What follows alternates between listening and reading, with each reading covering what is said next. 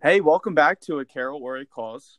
I'm Carson Lehman, and I am here with Alyssa, Tim, and Elizabeth. And yet again, we are still just students at Lancaster Bible College trying to give you guys a good 20 minutes of your life just to be able to sit back, relax, and listen to what Greg Forster has to say to you. This week, the name is going to be, for this episode, Let Earth Receive Her King, or the Three Types of Christians. So when picking a name for each episode, we kind of just find like a good summary of the past couple weeks of what we've been learning through the chapters of A Joy to the World. And a good like theme that was on is just three types of Christians. And throughout this podcast, Elizabeth, Tim, and Alyssa will bring to you what they really learned and some takeaways that they learned from the readings, and then how they've been able actually to apply that to their lives. And it's really important for us to be able to learn what we're reading well, but also for you, the reader, to be able to understand just how like this book is really impacting us, because it really is. Also, near the end, we are getting a personal interview from our very own Tim. He's going to catch you up on how the coronavirus has impacted his ability to be a good steward for what God has given to him. And we're really looking forward to that, and Tim's very excited for it. So yeah, let's get going with the podcast, and we're going to start in the discussion, and I believe Elizabeth is going to start us off. Yes, Go I ahead, am. Elizabeth. So in this section of the book, Forster's going over the three types of Christians, and he says that these model the three roles Christ has, prophet, priest, and king. And they are, for us, doctrine, devotion, and stewardship. I happen to really identify with the doctrine gift, which Forster defines as preaching and teaching, taking the word of God, which is eternal and unchanging, and infusing it into our lives, which are historically contingent and constantly in motion. The main function of preaching and other church teaching is to nurture the joy of God in us by renewing our minds through instruction.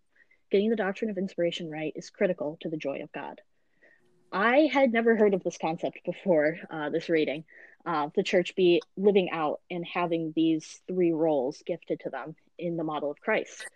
I find it so fascinating.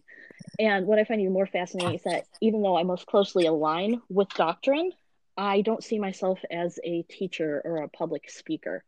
I love academics, I love history, and I love explaining these things to others. So I think my gift may not be in the obvious public speaking, preaching, teaching, but in small group instruction and discipleship. I do struggle in this area though, because I lean too much on logic and knowledge. I don't really delve into spirituality and the emotion of Christianity as much as I should, uh, especially when I'm ministering to others. I am a terrible evangelist, honestly, and sharing the gospel is one of the hardest things for me to do. Um, so I've been working on this ever since I first noticed it a couple of years ago.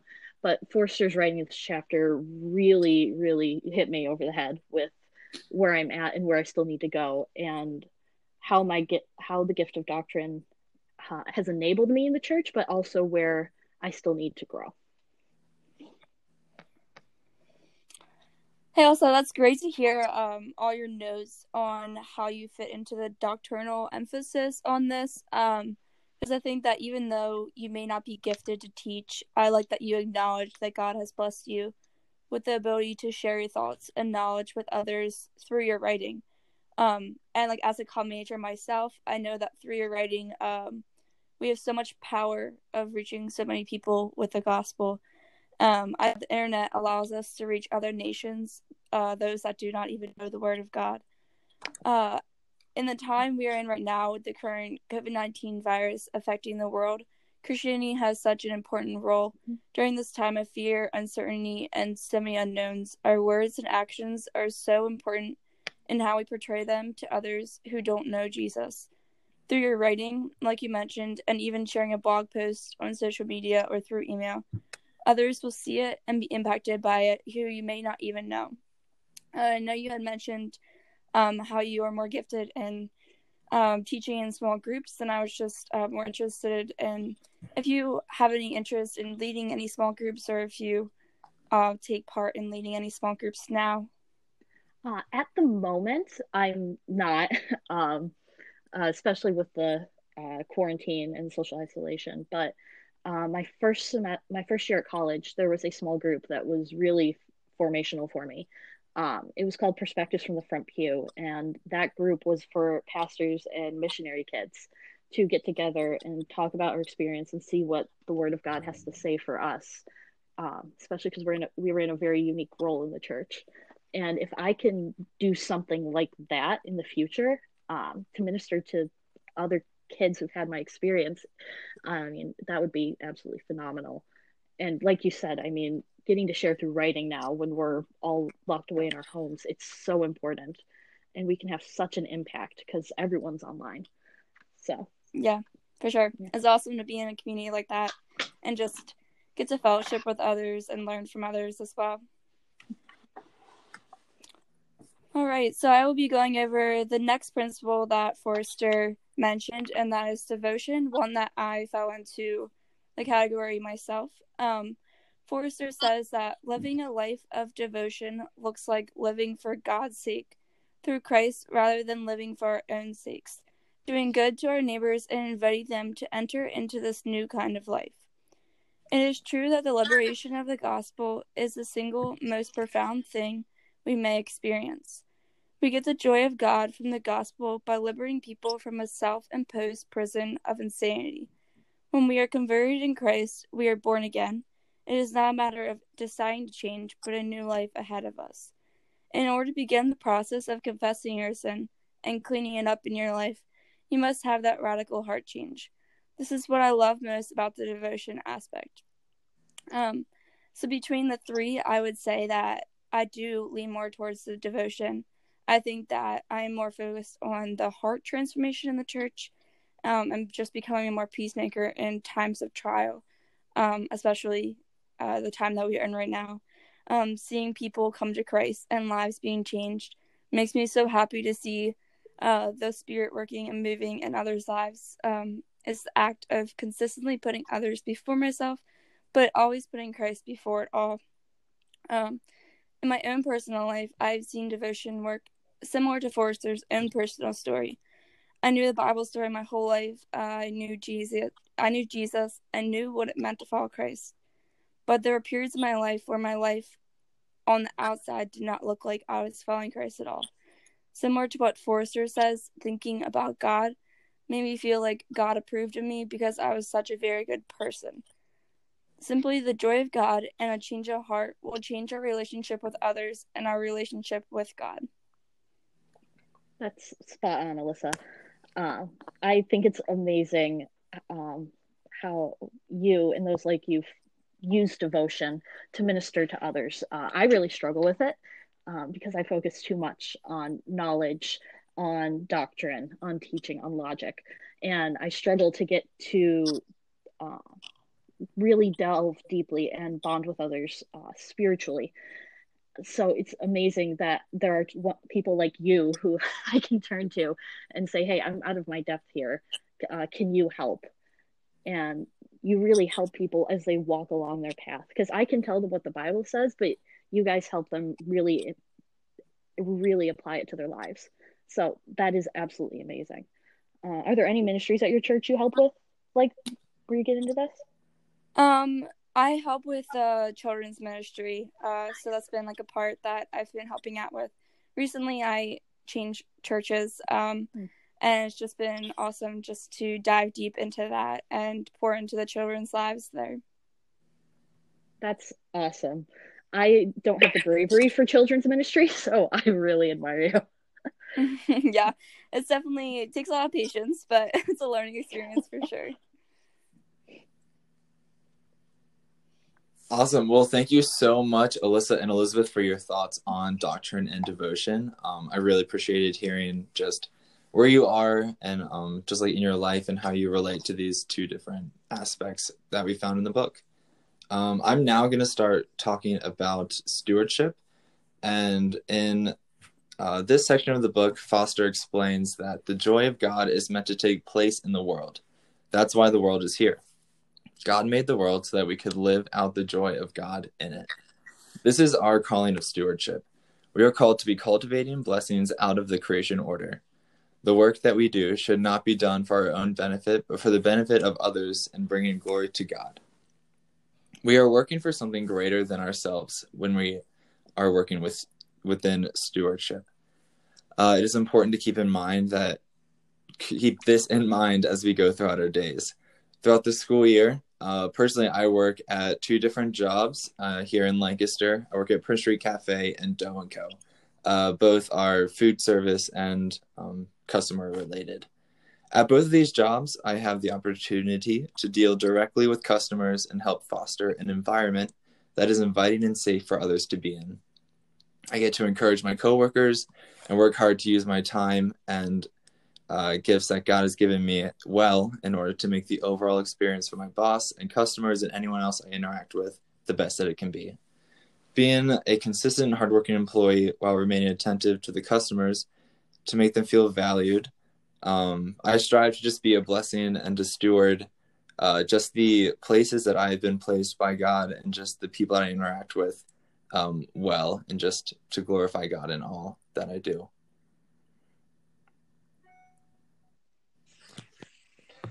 Well, right after Tim, one thing that I really think about is just how God's really placed me in a workplace, in a work environment, where what I am doing right now is a lot of stewardship.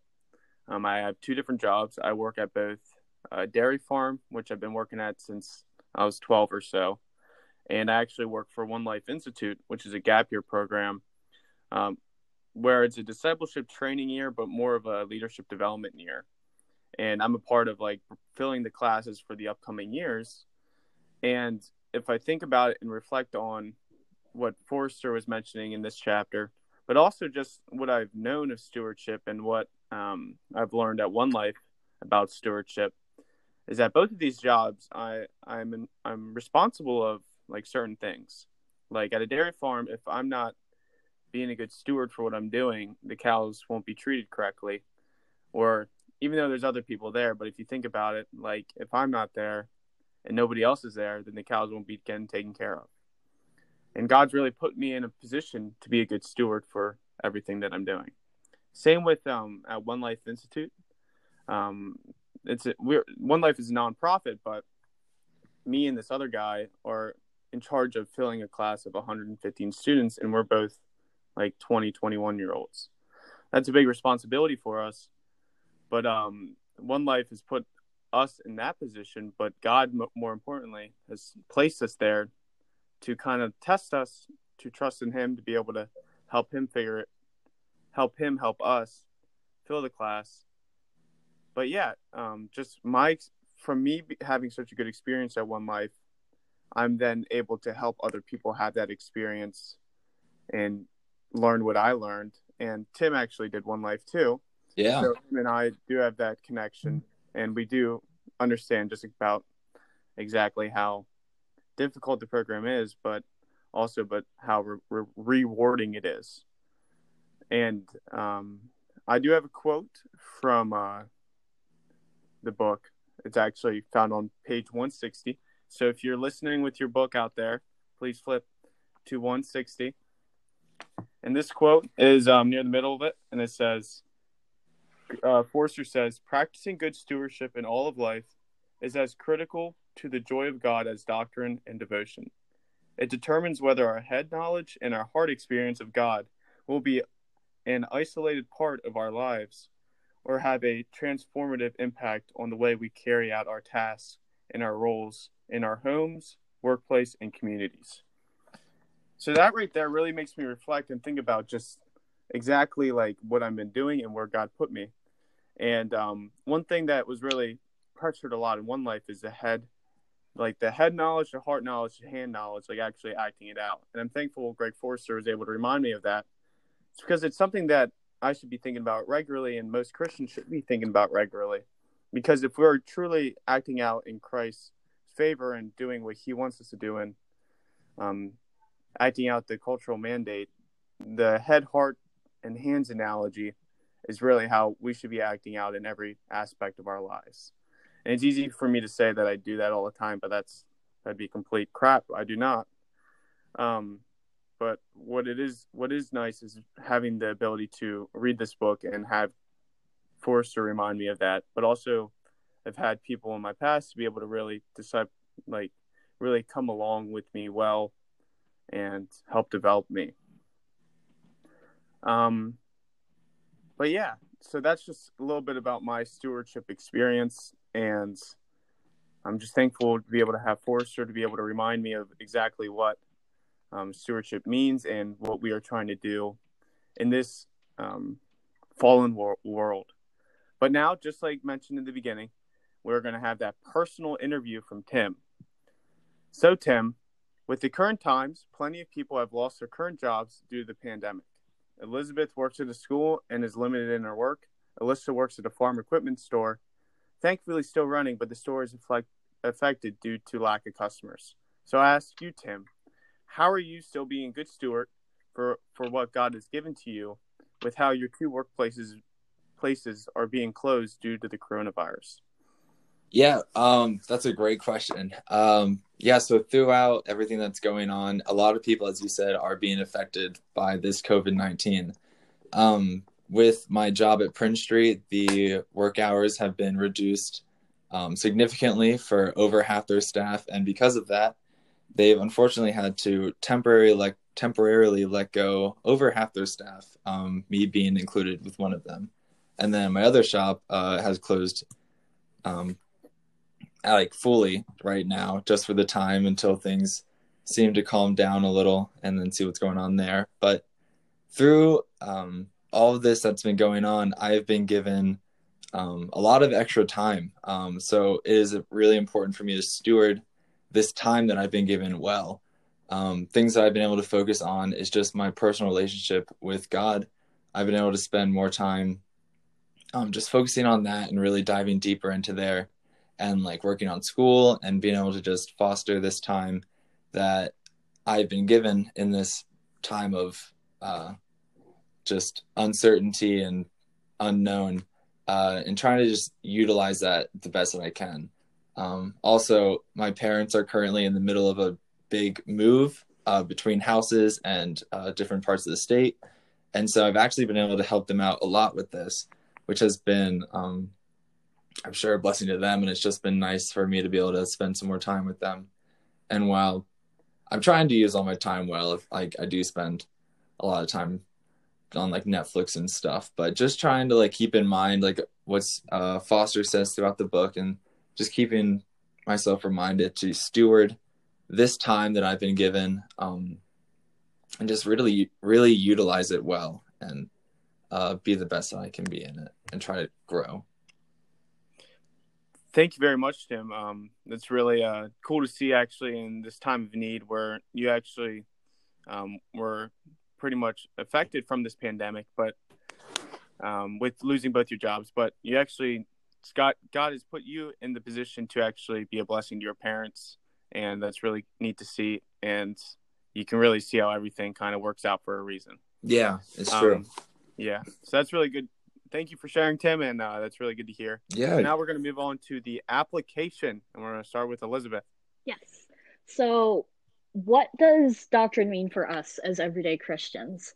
It's clear that those of us who are gifted with doctrine need to be teaching and sharing our knowledge and our passions with those around us.